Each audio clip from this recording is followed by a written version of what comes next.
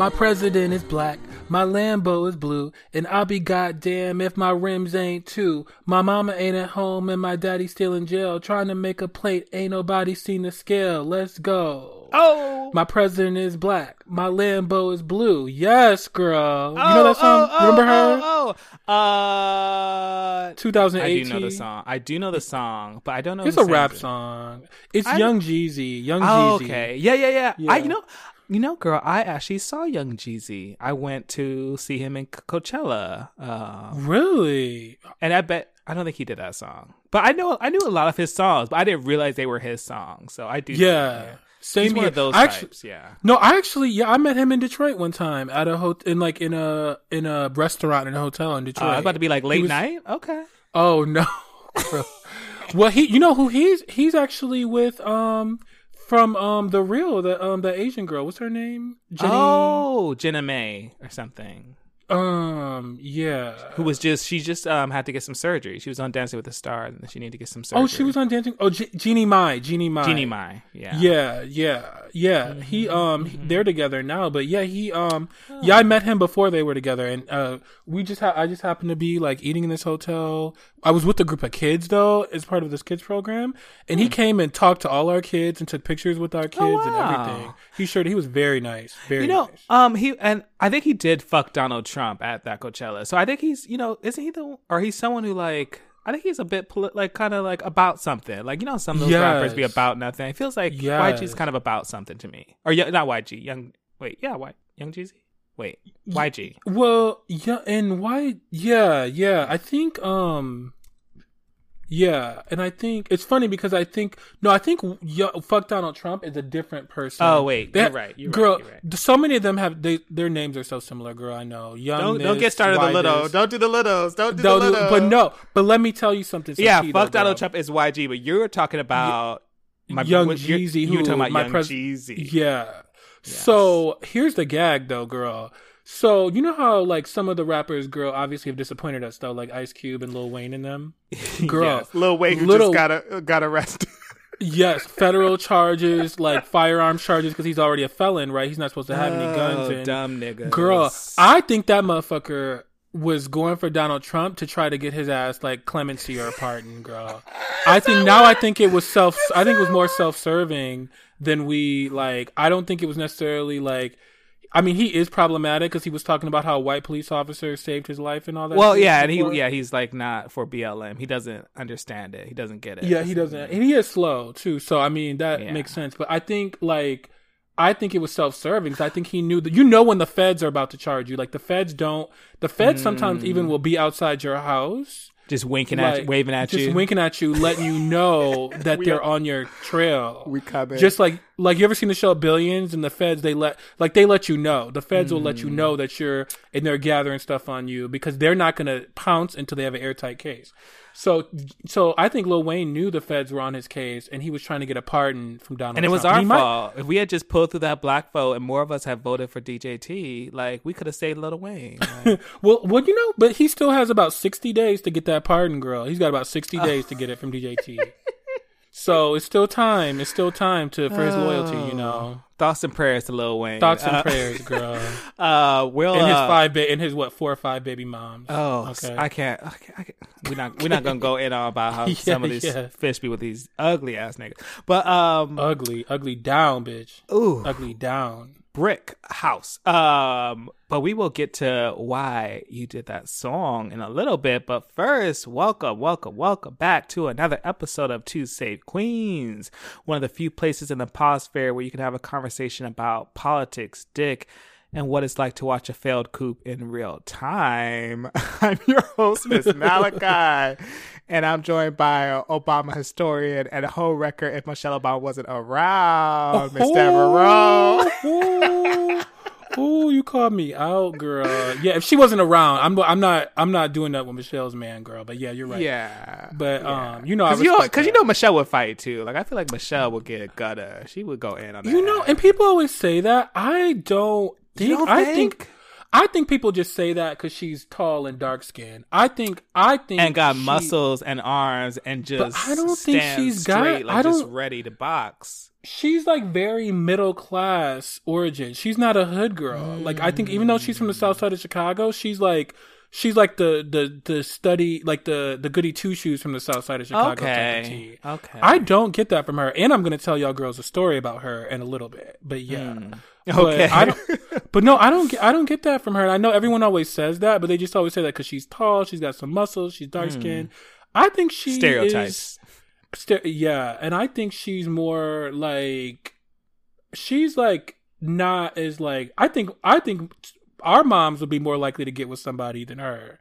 For real. I think like people in our family would be more likely to like get with somebody than her and get into a fist fight. She said in her podcast, I listened to her podcast, she said she's never been in a fist fight. Actually. Oh, okay. You know, and okay. I mean, you and me, Detroit and Philly girls, we've even been in a couple scraps. You know what I mean? Of some sort. I mean, I haven't been in a lot, but I'm also just like, we don't need, I'm not gonna impugn myself on this show, but she's done some stuff. She's lived a life. Yeah. But Michelle Obama's never been in a fist fight, so I think that tells you she's always a goody girl, the study girl, the she's a straight A student type of girl. She's not a gutter girl like that at all. I really don't think so. Because I'll be honest with you. I feel like only a black woman like Michelle could have let DJT and that white bitch come into my house after all that shit y'all said about my husband and my family and still have a smile on my face. Like, I couldn't have done it. I would have chipped that bitch at the inauguration. And she was all gracious and she was all gracious and shit on that respectability, like Claire Huxtable. But I think Claire Huxtable would get with a girl before Michelle Obama did. Yeah, and it's so funny because but yeah, going back to the coup girl, because we are we are in an attempted coup. Yeah, let's I mean, we started with the potential war with all the Iran tea. We're in a pandemic. We've had race riots. But like it feels like a coup, but it feels like it's being done so half-assed. But I mean, that's just whiteness, right? Like y'all don't even try and put in your effort. Like y'all I mean, Hitler did more. Like y'all not even hiding it. Some of y'all still looking for a job on the side. Like, but really, I didn't want to spend too much time on it. But I just feel like we need to touch on it because it is, even if for all intents, but we know it's gonna fail. I think it just sets a precedence because Miss DJT, we know who that girl is. Like, she's not. She may never concede. Let's be real. But the fact that these Republicans, these newly reelected Republicans in the Senate and Congress on local level, state level, are like being about these party lines, are saying that the election was stolen and are supporting these false claims that you'll mention, some of these court cases that have been lost. I think that's problematic because those people, they're going to still be around. And I just feel like this is setting a dangerous precedence where like a more what's the word? Like a more, not thoughtful, but a different girl, I'll just say, could really take this and run. A smarter, more strategic girl. More strategic girl. Yeah. Who's not as like just coarse and shameless like, as Miss DJT. Rich white trash kind of like DJT. Yeah. That's basically what she is, girl. Yeah. She's like the poor man's version of a rich man, anti-intellectual. All right.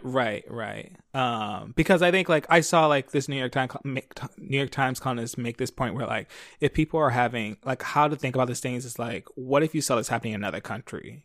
What would you say? Like any other country, if you saw this happening, what's happening right now? And that's when I really was like, this ain't it.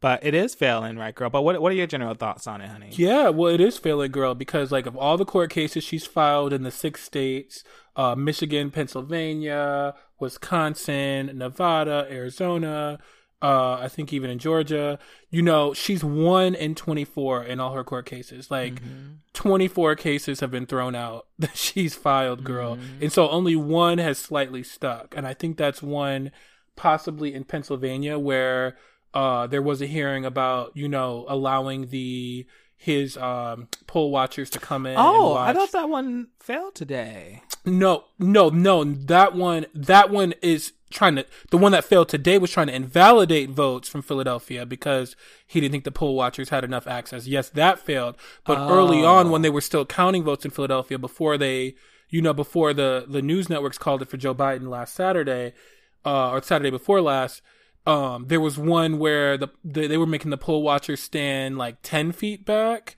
and he got it to 6 feet. And that was like one victory. But then they reversed that, apparently.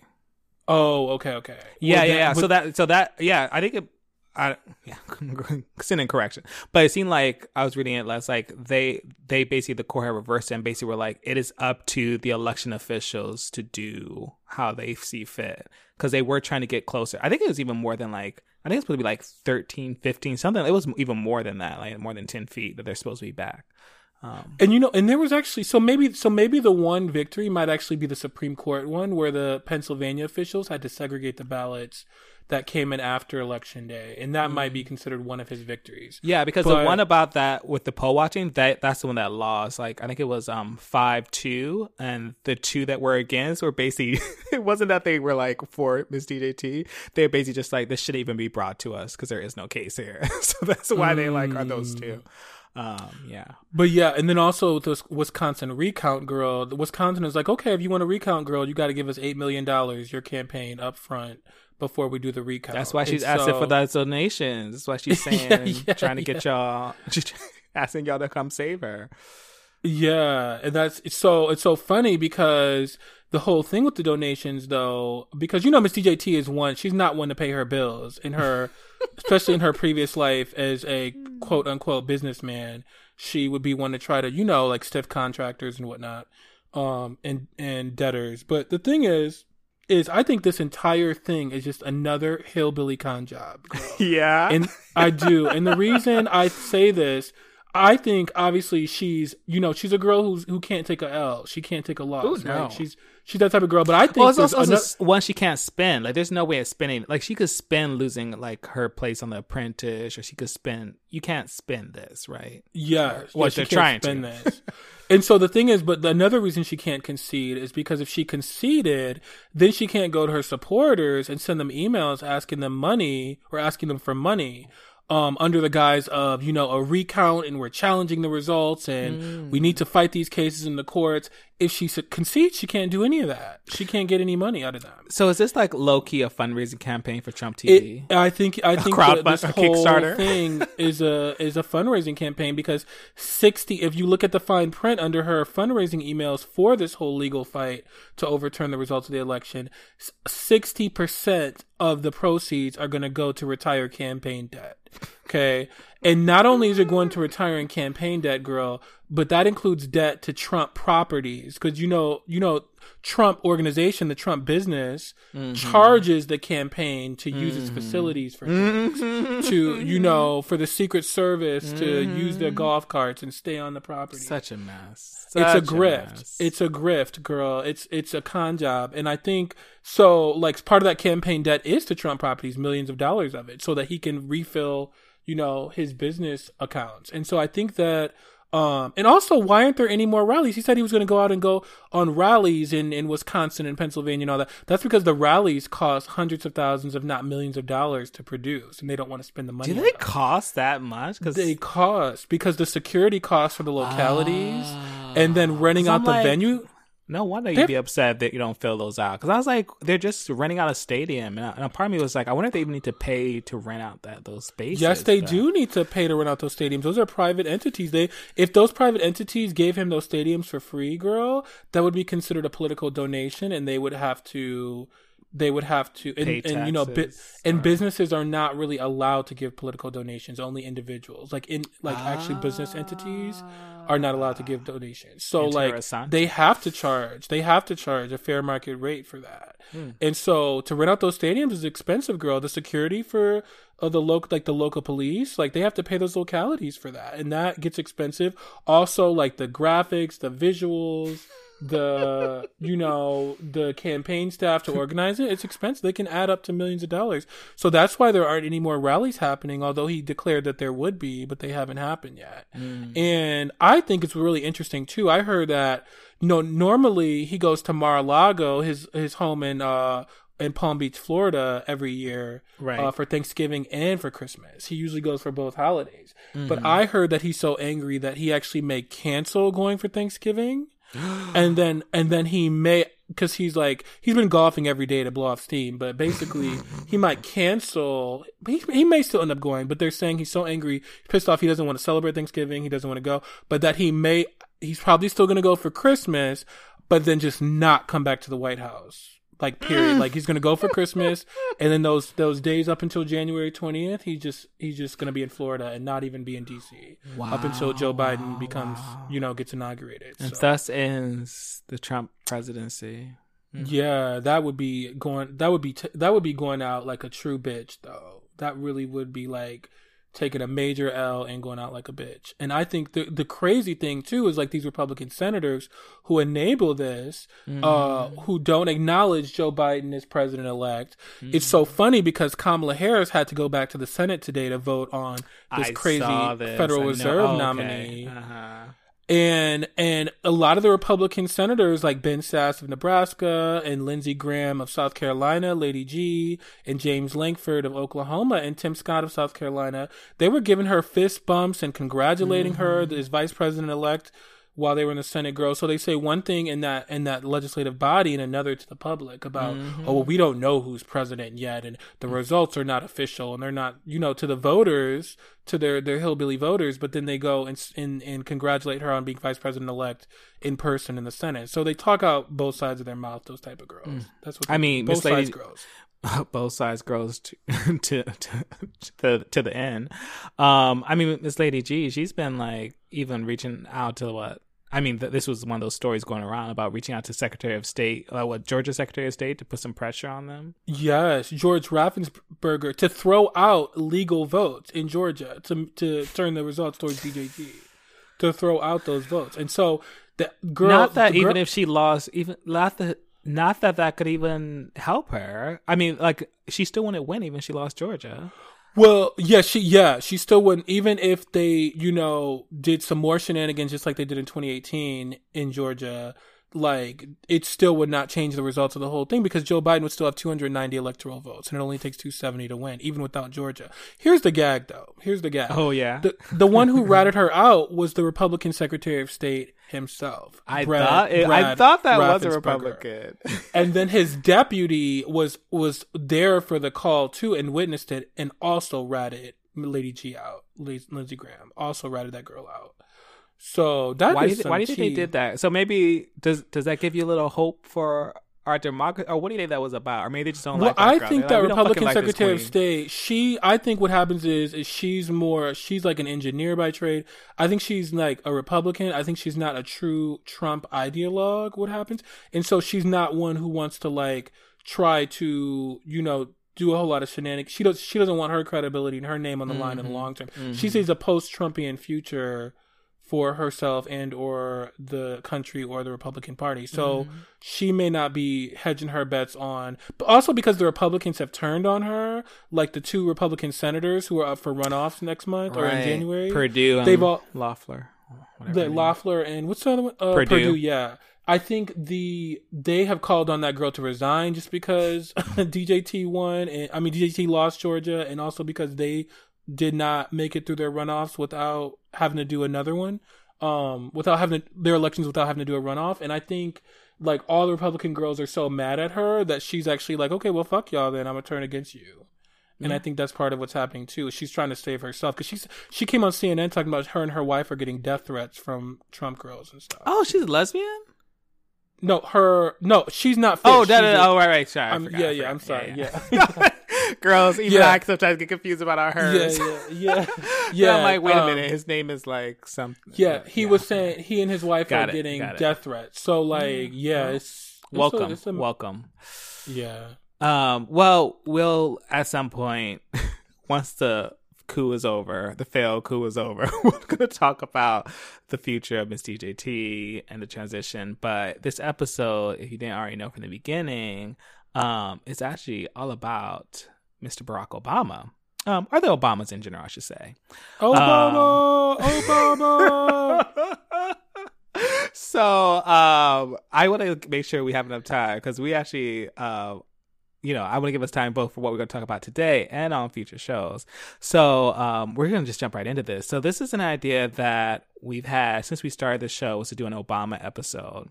And once we started planning out, because this felt like a good time, post, without all this ridiculous, but post, a Biden, post-election, we're not having Miss DJT for another 4 years. We're actually having Joe Biden, Obama's vice president, coming in.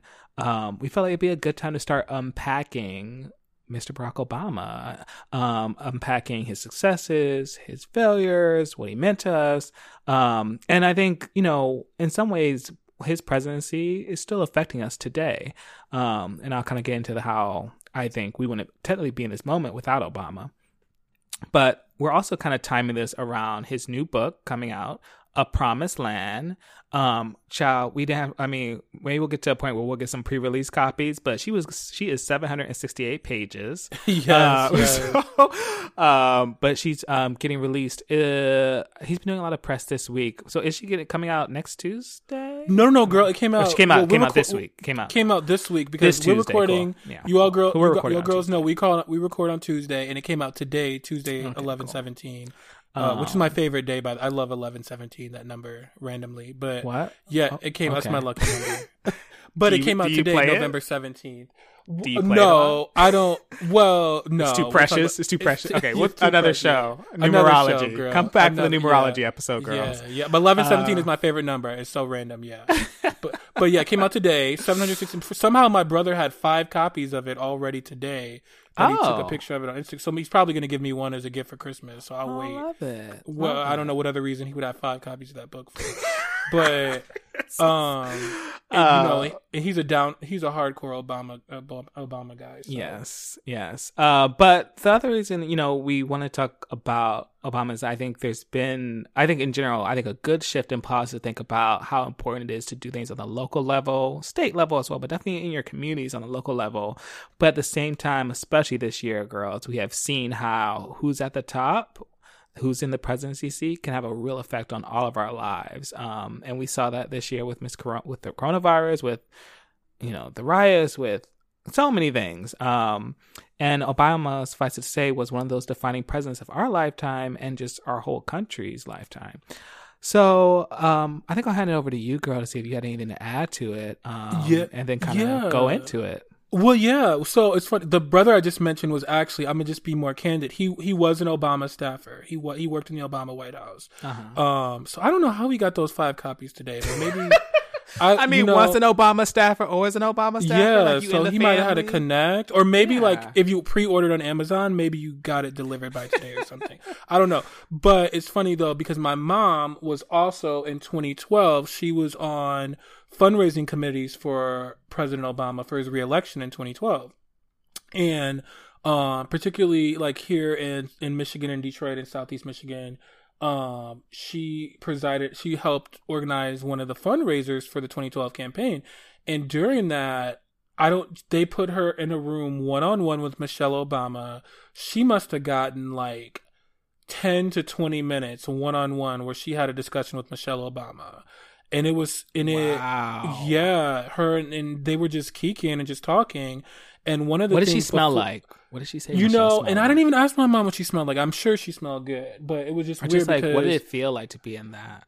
Yeah, and it was just they were in this room, almost like a dress, a big dressing room kind of tea before Michelle Obama went out to talk to the crew. And I don't know why. I don't even know why they had this intimate moment. I'll be honest with you. To this day, I think I really just still want to meet Michelle more than Barack. But anyway. Another time. Yeah, and it's funny because and I'll talk about that in another episode. I have met Barack Obama, but I've never met Michelle Obama. But I've gone to go see her speak quite a few times, including on her book tour. But here's the gag. So when my mom had a one-on-one talk with her, one of the things she told, and this was, going into the re-election for 2012, she told my mom that they when people would write them letters to the White House, heartfelt letters, remember those were recession years, 2009, 2010, 2011 type T.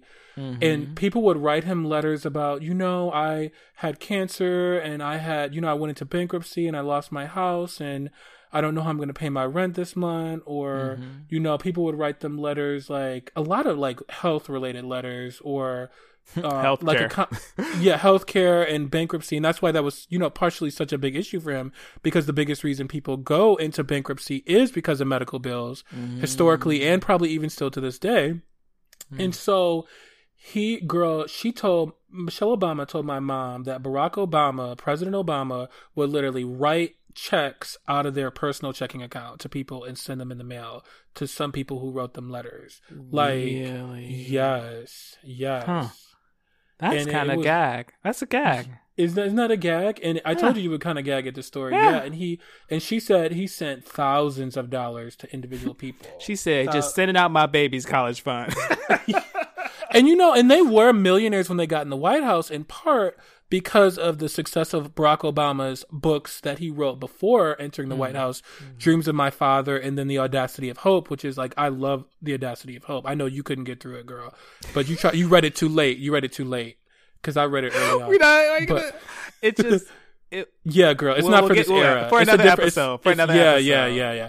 But yeah, I love that book. But those books sold so many copies, especially Dreams from My Father, that they were millionaires from those book royalties. And so, but he must have probably given tens, if not hundreds of thousands of dollars just to people who wrote him with sob stories. And when he would read them when they were in bed at night. Wow. Like before going to bed, he would read them. That's when he would read the letters. Wow. So isn't that a gag? That's a gag. I mean, it was also just like a perfect segue to like the piece of Obama's legacy and presidency that we're going to be talking about today, which is mostly around finances and healthcare and his effects on those two parts of our lives. And that perfectly coincides with the fact that most people go bankrupt because of medical bills. Like, I still remember getting emergency room bills when I was like in high school. I got an emergency room bill to my name, even though I was still living with my parents and under them. Philly was fucked up though, because there was a girl when we went to college with who was also from Philly, and one of those ambulance bills, she was a Philly girl, and it was when she was under 18 too.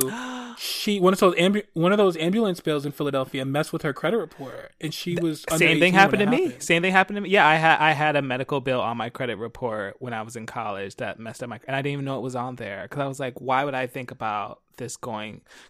And it's just like, to this day, that's why, girl, I'll take myself to the hospital while I'm bleeding. I'm not fucking calling an ambulance to save my motherfucking life. I don't give a damn. But even recently I was looking at, I think I was actually just starting to question the doctor I was talking to, or maybe questioning someone I was speaking to, but there's a bill for like, or maybe just one of my doctor friends, but how there's a bill for the ambulance company, then there's a bill for the emergency room, there's a bill for the doctor, then there's a bill for the hospital, but they're completely separate, completely not connected. They can all send your shit to credit report and credit services, but that, healthcare could be a whole nother topic of the show. But we're actually, I feel like, going to start talking about finance and financial, because as you said, Obama came in partly off the back of the crisis created by good old W. Good old W. Girl. And I honestly don't think without that we would have elected a black president. I think because of the 2008 crisis that white people took a chance. Isn't it funny though how it's like, oh, black people can't manage money, black people can't do this, but we're gonna let a black man to come save our, because actually we ended up fucking ourselves up. Yeah. And I mean, in Michigan in particular, Obama rescued the auto industry, and Joe Biden was actually over that. But in terms of not only were the banks bailed out, but the auto industry was bailed out too, because, without that, even Mitt Romney had written an op-ed saying, let Detroit go bankrupt. And Mitt Romney's from fucking Michigan, bitch. His dad was governor of Michigan. Lovely. And he said, that's why I still, even with Mitt Romney, she goes back and forth. She'll march with BLM. Fuck that going back and forth. That girl still voted for Trump. Like, I think she wouldn't admit it on TV, but that girl voted for Trump. I don't know if she voted for Trump. Maybe she didn't. I don't know if she voted for Trump, but she voted for Amy Coney Barrett. Okay. So, you see what I'm saying? So that girl goes back and forth. Fuck her. She's not right. But one of the things she did is she said, let Detroit go bankrupt. And this is her home state where she grew up, where her dad was governor.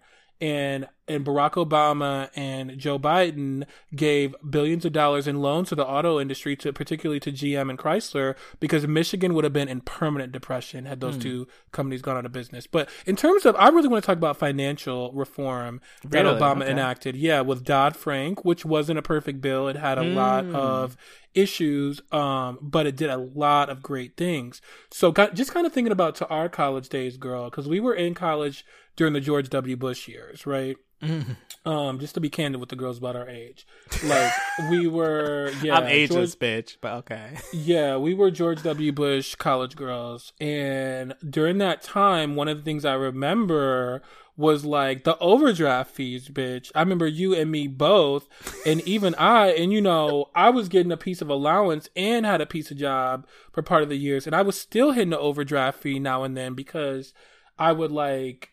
Just so the way they would the banks were so scandalous back then. They used to like rearrange your purchases to put the most expensive one first that you did in that day, even if you did it towards the end of the day, so that they could overdraft you for all the smaller purchases too. They were so scandalous. Like, let's say you went and got a salad from a little like bakery on campus. Cause I remember there was one I used to go to a lot. And then you went and then you got something from like Wawa or CVS because we were Philly girls, and then that was only like $6 to $8, and then let's say I went and paid my phone bill and that was $80, right? And then the phone bill I was like $10 short in my account, so the phone bill would trigger the overdraft, right? The little $25 or $30, whatever it was.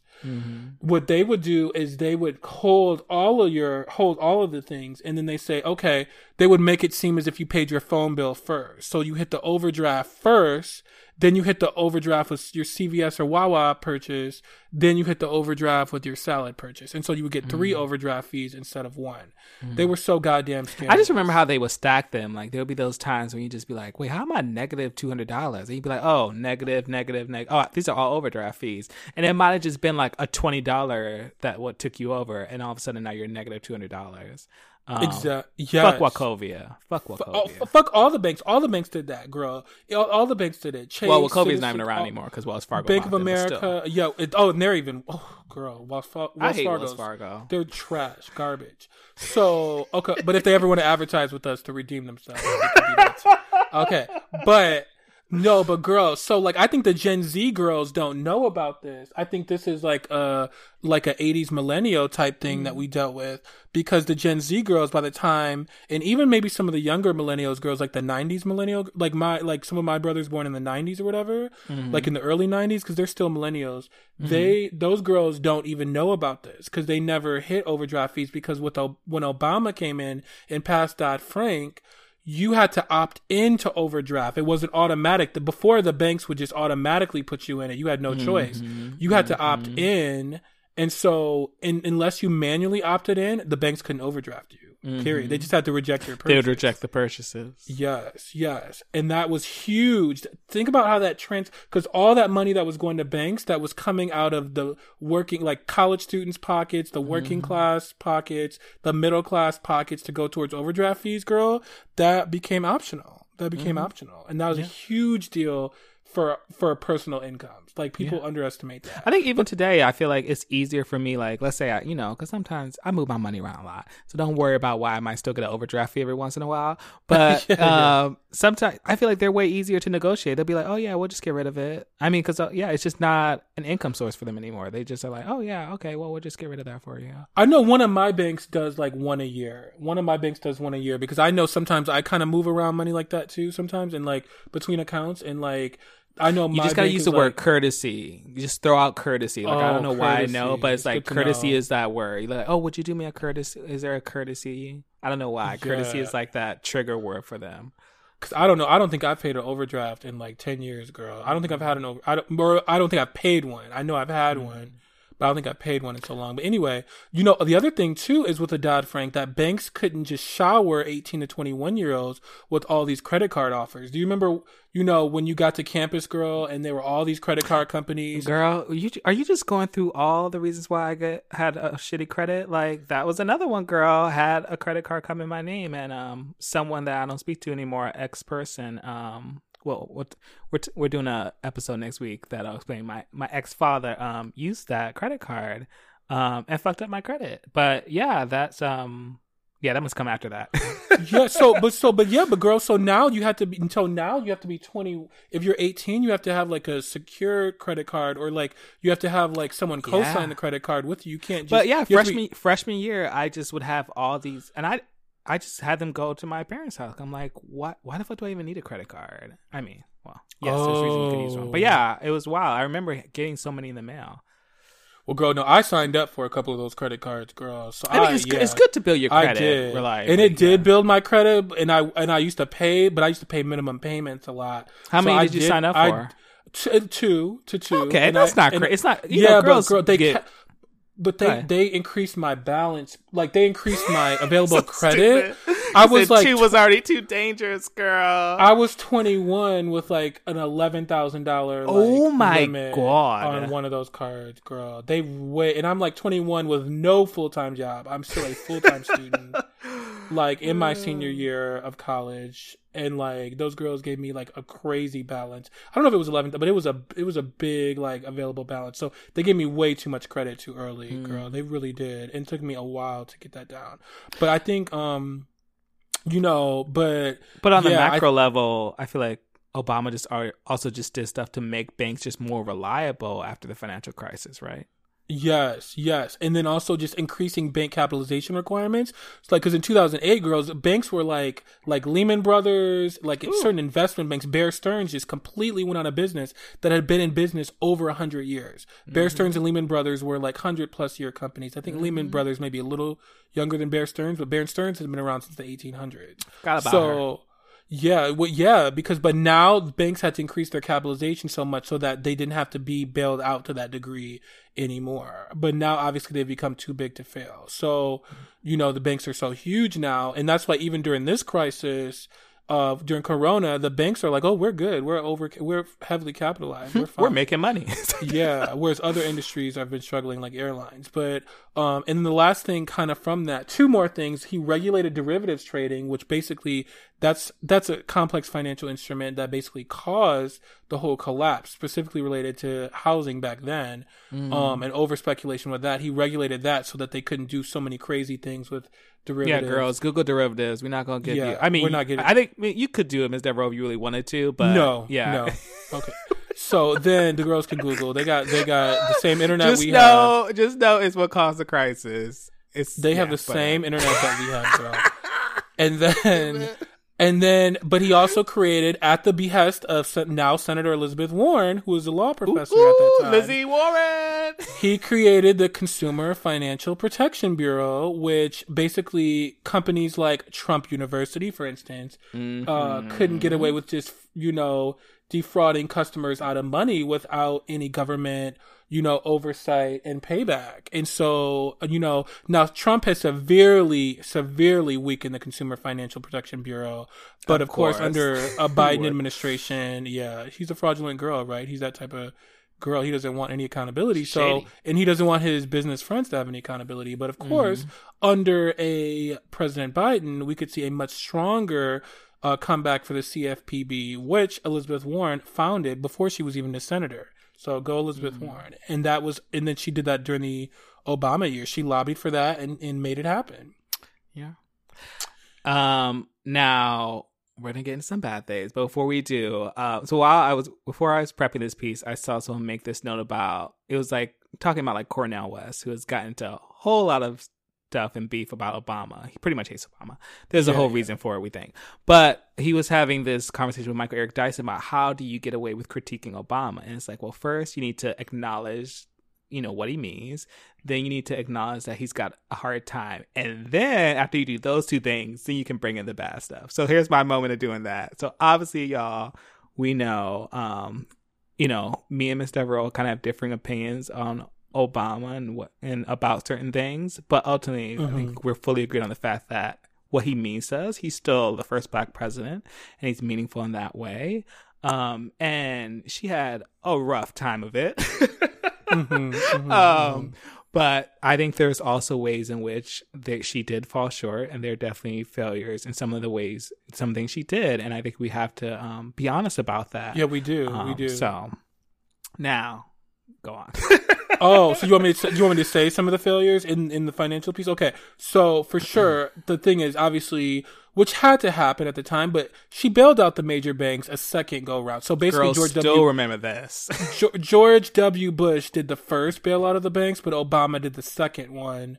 But that basically, if he hadn't, we would have gone into Great Depression had he not bailed out the banks. But the thing is, he didn't also bail out families. Like, he only bailed out the banks. I also think wasn't it also the way he bailed out the banks still, which I mean is the thing that happened even with this last bailout. The people at the top are the ones who were still coming away with just millions and millions of dollars. Like, oh yeah, well, and more so, it was this: the banks came away with millions of dollars.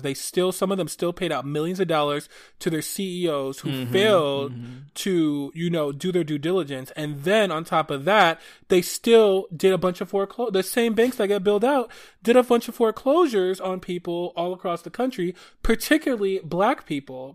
Black people were lost so much value in their homes during the 2008 financial crisis that we still have not recovered from. There go that black wealth we've been building for the last 100 years. The 2008 crisis decimated black wealth worse than the coronavirus crisis, actually, in terms of black wealth and black home ownership. And the thing is, Obama, and there was no accountability for them to say, okay, we bailed you out. You need to bail the American people out and forgive those mortgages or reinstate them.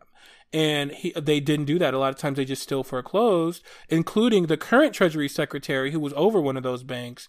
What's the current Treasury Secretary girl's name? That girl, she's so Stephen something. But she was over one of the banks. Yeah, the current one. Steve Mnuchin. That girl. Yeah, he was over one of the banks that was doing the robo foreclosures on girls. And now he's Trump's Treasury Secretary. But that girl will be out in a minute anyway. But anyway, also he didn't prosecute any of the financial heads of those big banks, like during the 2008 crisis, and then he even had some of them rotating in and out of his cabinet. Tim Geithner was a Goldman Sachs guy. Larry Summers was a Wall Street guy, also a problematic president of Harvard University, but he was essentially a Wall Street guy. And part of the reason they were really heavily fighting Elizabeth Warren, because Elizabeth Warren was going to get a place in the cabinet at one time, and they convinced Obama not to give Elizabeth Warren a place in the cabinet.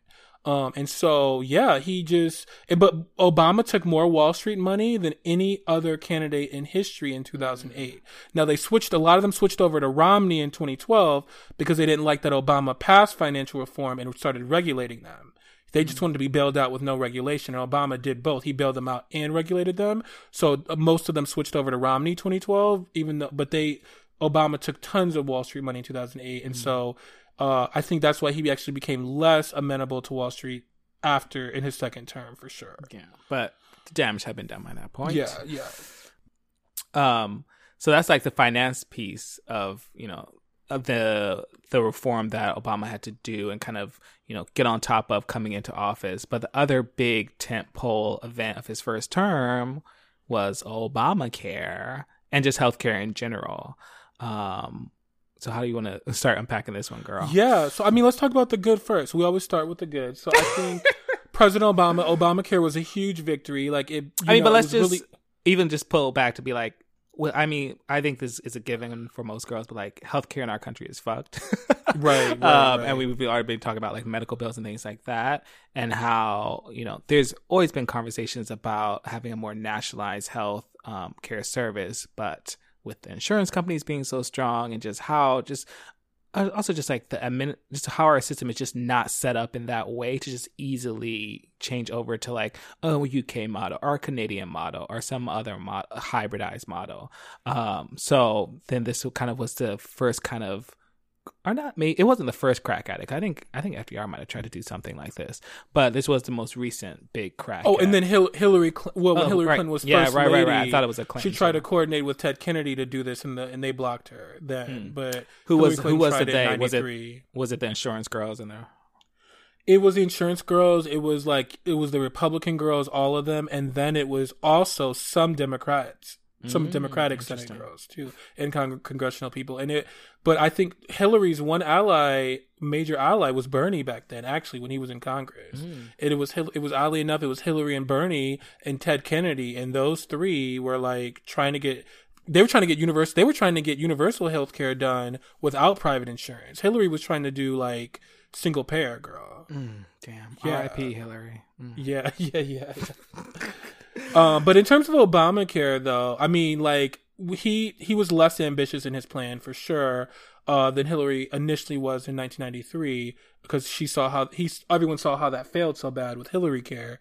But so the good things that came out of Obamacare, and it was really tough for them to pass, to even get some moderate Democrats to vote for this, but they got them to vote for it. They got it through even after Ted Kennedy died, and they lost their 60th vote in the Senate for it, and they were able to do reconciliation and get it passed. But it made a major impact in health, because I know my personal insurance, I was buying individual insurance for a long time because I was self-employed, and my insurance was trash before Obamacare, and Obamacare definitely elevated the quality of the insurance that I could get. But one thing is, it no longer allowed insurance companies to discriminate against those or charge more for people with pre-existing conditions. That is a huge deal, still being talked about to this day when they talk about the Supreme Court case in Obamacare. No discrimination of pre-existing conditions, no extra charges. AKA, they know you got cancer, or they know and are going to be charging you more. Yeah, exactly. And it also no longer allowed insurance companies to charge more for women. They were charging more to women because of because of maternity. Wild. Yeah. For the same two people the same age, one man, one woman, and they would charge women more. That's not allowed anymore. And also it covered an additional 20 million more people through subsidies. So that was huge. And it expanded Medicaid in many states. So that's even millions of more low income people who were covered. So it's more than just 20 million people who were impacted rather. It's like probably more like 40 or 50 million people who are additionally covered because of Obamacare. But then get to my favorite part that was beneficial to me as a struggling queen, broke, trying to make it in LA was... Okay, yes. I'll say it. Say it. Go ahead, say it. Young people could stay on their parents' health care up to age 26. Yes, bitch. Yes. Bitch, that saved her life out here in these mean LA streets, girl. That was awesome. Yeah, that was amazing. What's that girl's name? I just forgot that white bitch that we Miss that troll. What's her name? Tommy Lawrence. Miss Tommy was. She was doing that. She was benefiting from that same thing. Oh, she sure did. Yes, girl. That's how those. Girl, that's how those Republican girls those are. Girls, they're it's a joke, but it's not funny. But they're jokes. They're ridiculous jokes. Yeah, they're ridiculous. Completely, but.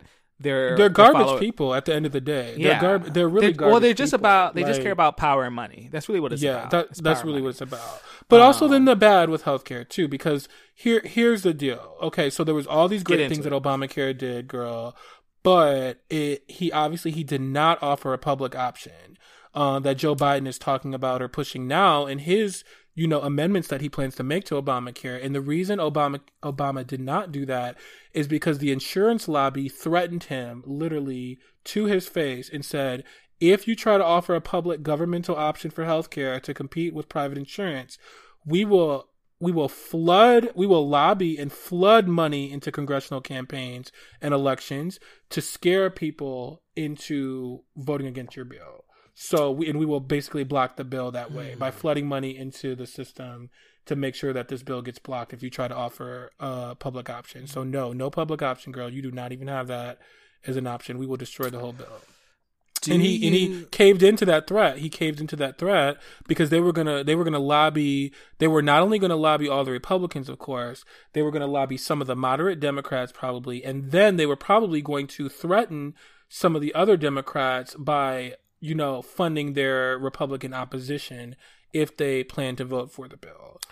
So that was just a total scare tactic, and it worked, and that's why we have no public option. With hindsight, do you think she should have still gone for it, or how do you think she should have had it? I think she probably made the right choice, because I think we would have none of this. I think we would have none of the pre-existing condition coverage, none of the staying on your parents' plan to your 26, none of the none of that without if the bill had been killed by the insurance lobby. So I think she actually did make the right choice. So you don't think there would have been a way for her to just because it's worth noting at this time, girls, we had the House, the Senate, we had pretty much two of the big branches. So we had the legislature and we had the executive. So you don't think she should have just tried to just push some of those? Nancy Pelosi had to work super hard to get some of those Democrats in the House to vote for this shit, like already. So like if there was Nancy a public was already option, working her ass off. So if there was a public option, girl, like, and the insurance lobby was either flooding their campaigns, those moderate Dems, or flooding their opponents' campaigns with money,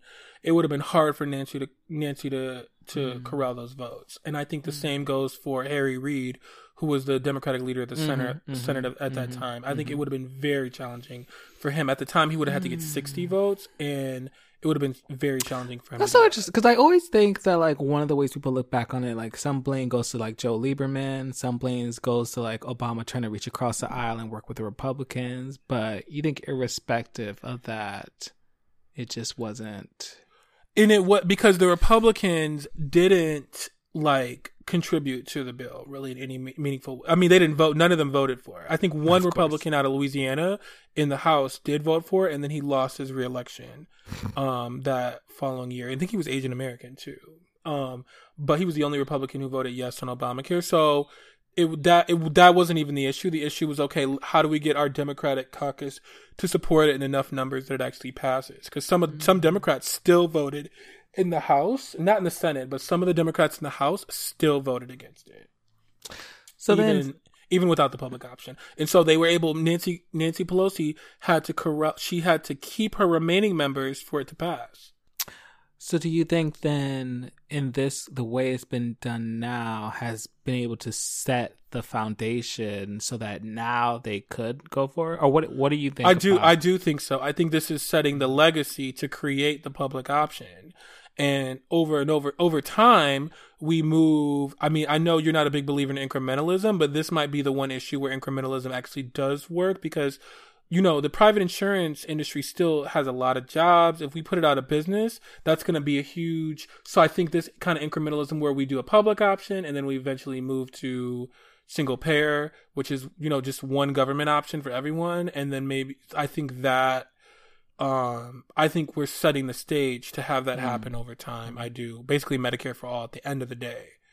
So yeah, I will say real quick, I'm not a believer in incremental, but I think, we're not talking about death panels. Like, it wasn't that so wild. Oh God, those Obama years, there was so much that happened. I feel like just the last, like, we keep think, I feel like I've been seeing these pieces talking about, like, the, young generation today of kids in college and how they're growing up under Trump and having these things hit them.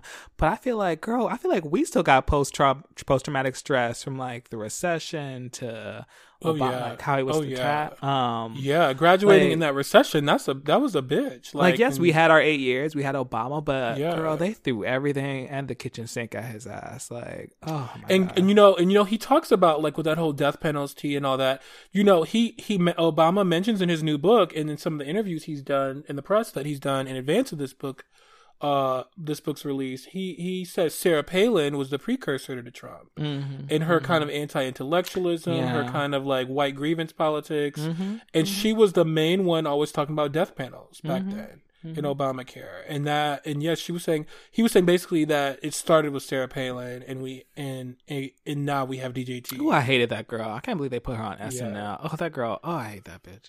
She was just on Fox News the other day responding to Obama's comments about her. Good for her. Good for her. yeah, fuck her. Good for her. Who could see it? Fuck her. Fuck that bitch. But I think, in this one, I think you're right, because it's like people can get used to it and get used to what it feels like. The other thing that I just thought about was just that when we think about the most expensive industries, and we think about who has the most money in a country, we go toward the finance, the banking, the hedge funds, but really, insurance companies, pharmaceutical companies, they are in the top company. Like, you think about Fortune Inc., they're always at the top in terms of the companies that make the most money in our country. And, like, those girls aren't going to give that money easily. So, and I think tech is just now. Oh yeah, tech is now. Yeah, I think tech in recent years, tech has surpassed them. But, like, before, it would be oil, pharma, and insurance would be like generally at the top. And now it's weird because now I think banking is also, because they're so overcapitalized. I think that banks and tech are very, very high on the scale, and I think they're kind of the big five would be all those industries. Bank, insurance, tech, oil, which is probably on decline a little bit, and insurance and pharma. Yeah. But we're gonna stop there today, girls, because like I said, we're gonna come back to Obama over I think 2 more episodes. So we're gonna... 3-part series, girl, on yeah, Obama. And welcome. we'll give you some break. We'll give you some breaks in between. Yeah, but don't worry, it won't be all Obama all the time. But it felt like, especially both with the end of this year, the end of Trump's presidency, it'd be good to kind of to be reflective on that moment, that continued moment. Sure. So with that, we're going to start wrapping this up. I do have some end of the show stuff to say. So no thoughts and prayers this week, girls, because it continues to be just, hoping it really is a failed coup. But stay awoke, girls. Stay awake. Stay woke. Stay awake. Keep aware of what's happening. Miss Devereaux, do you have any stats for us this week? Yeah, I actually want to give a snap to Miss Jamie Harrison. I'll call Mr. Jamie Harrison because I think that's a married hetero black man. Okay, he gives a little bit of queen energy. I'm not gonna say that. He obviously lost his Senate race against Lady G, Lindsey Graham in South Carolina, but it looks like he is in. He's going to become the next chair of the Democratic National Committee, the DNC, wow. to replace Tom Perez. Yes, he's he's at the top of the running. So, and a lot of girls are like, "Well, Stacey Abrams," but Stacey Abrams is likely going to get another position. I think what happens was I don't think she wants the DNC position, and Jamie Harrison does. So I think Stacey Abrams is more likely to get some other position, possibly even in the cabinet. So keep it. We're gonna have girls. We're gonna talk about our cabinet ideas, who we think's gonna, where we think Miss Mayor Pete's gonna go, where Lizzie Warren might be. So stay tuned for that. We're gonna talk about that in future episodes. Yes. But yeah, thank you for that, girl. With that, that's our show. Follow us on social media at 2SaveQueens. We're doing IG, we're doing Twitter. At some point, Twitter got their new interface, girl. I don't know what the difference is between it. IG's rolling. The fleet, out. Girl. It's the fleet. The fleet, girl. I was like... The stories on Twitter is called Fleet. You can't tell me there wasn't no queen at Twitter. Like, sis, I don't think that should be the name. You can't tell me at a company like Twitter, no queen raised their hand. I was like, I don't think that's it. I'm going to just say it. I don't think y'all should do this. I know. And they were just fish use fleet. The fish use fleet too, girl. Fair. Fleet is a vaginal, health thing. So, girl, obviously queens probably use it more, but... we use it to prepare for intercourse. Yes. Yeah, girl. I'm gagging that they call that shit fleets. The jokes. Maybe they did it on purpose. I feel like at this point, maybe they did it. I mean, everybody's been talking about it, so maybe they did it on purpose. They probably did. Knowing Miss Jack and all those girls at Twitter, she's a mess. She's a mess. Yeah, but I don't even know how I feel about it. But either way, we're on there, make sure to share the show on those, whichever platform. They all look the same at this point, except Facebook. I hate her. She's garbage. Yeah, fuck Facebook. Share the show, rate us, review us. Real quick on Georgia, the runoff, December 7th to register by. Early voting begins that following week, and January 5th is the election day. Obviously, there's a lot of, I'll make sure that we post it on our Instagram and Twitter. There's different places if you're out of state or in state where you can support. I mean, I think both those Senate, both Ossoff and the Reverend are going to get a lot of money, and I think Stacey Abrams is definitely going to get money as well, but feel free to donate to her organization. But I found plenty of on the ground organizations for Black, Brown, Muslims, Latinx people to help engage those voters, to help get them to be able to vote and take them to voting places. So that's where I'm going to be putting my money. And here, that I agree with that. On the ground organizations. Do you have a disagreement? No disagreement. No disagreement. Did you have something to say?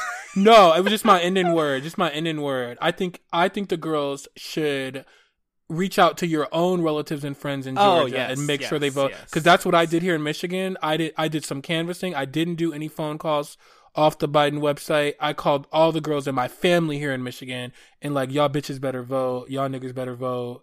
Like, do that with your family in Georgia. Almost all black people, you almost all have family in Georgia. Reach out to them first. Got it. Directly. And then I think that's it. So I hope y'all stay safe, healthy, and saved out there. Ms. Devereaux, what is the final word?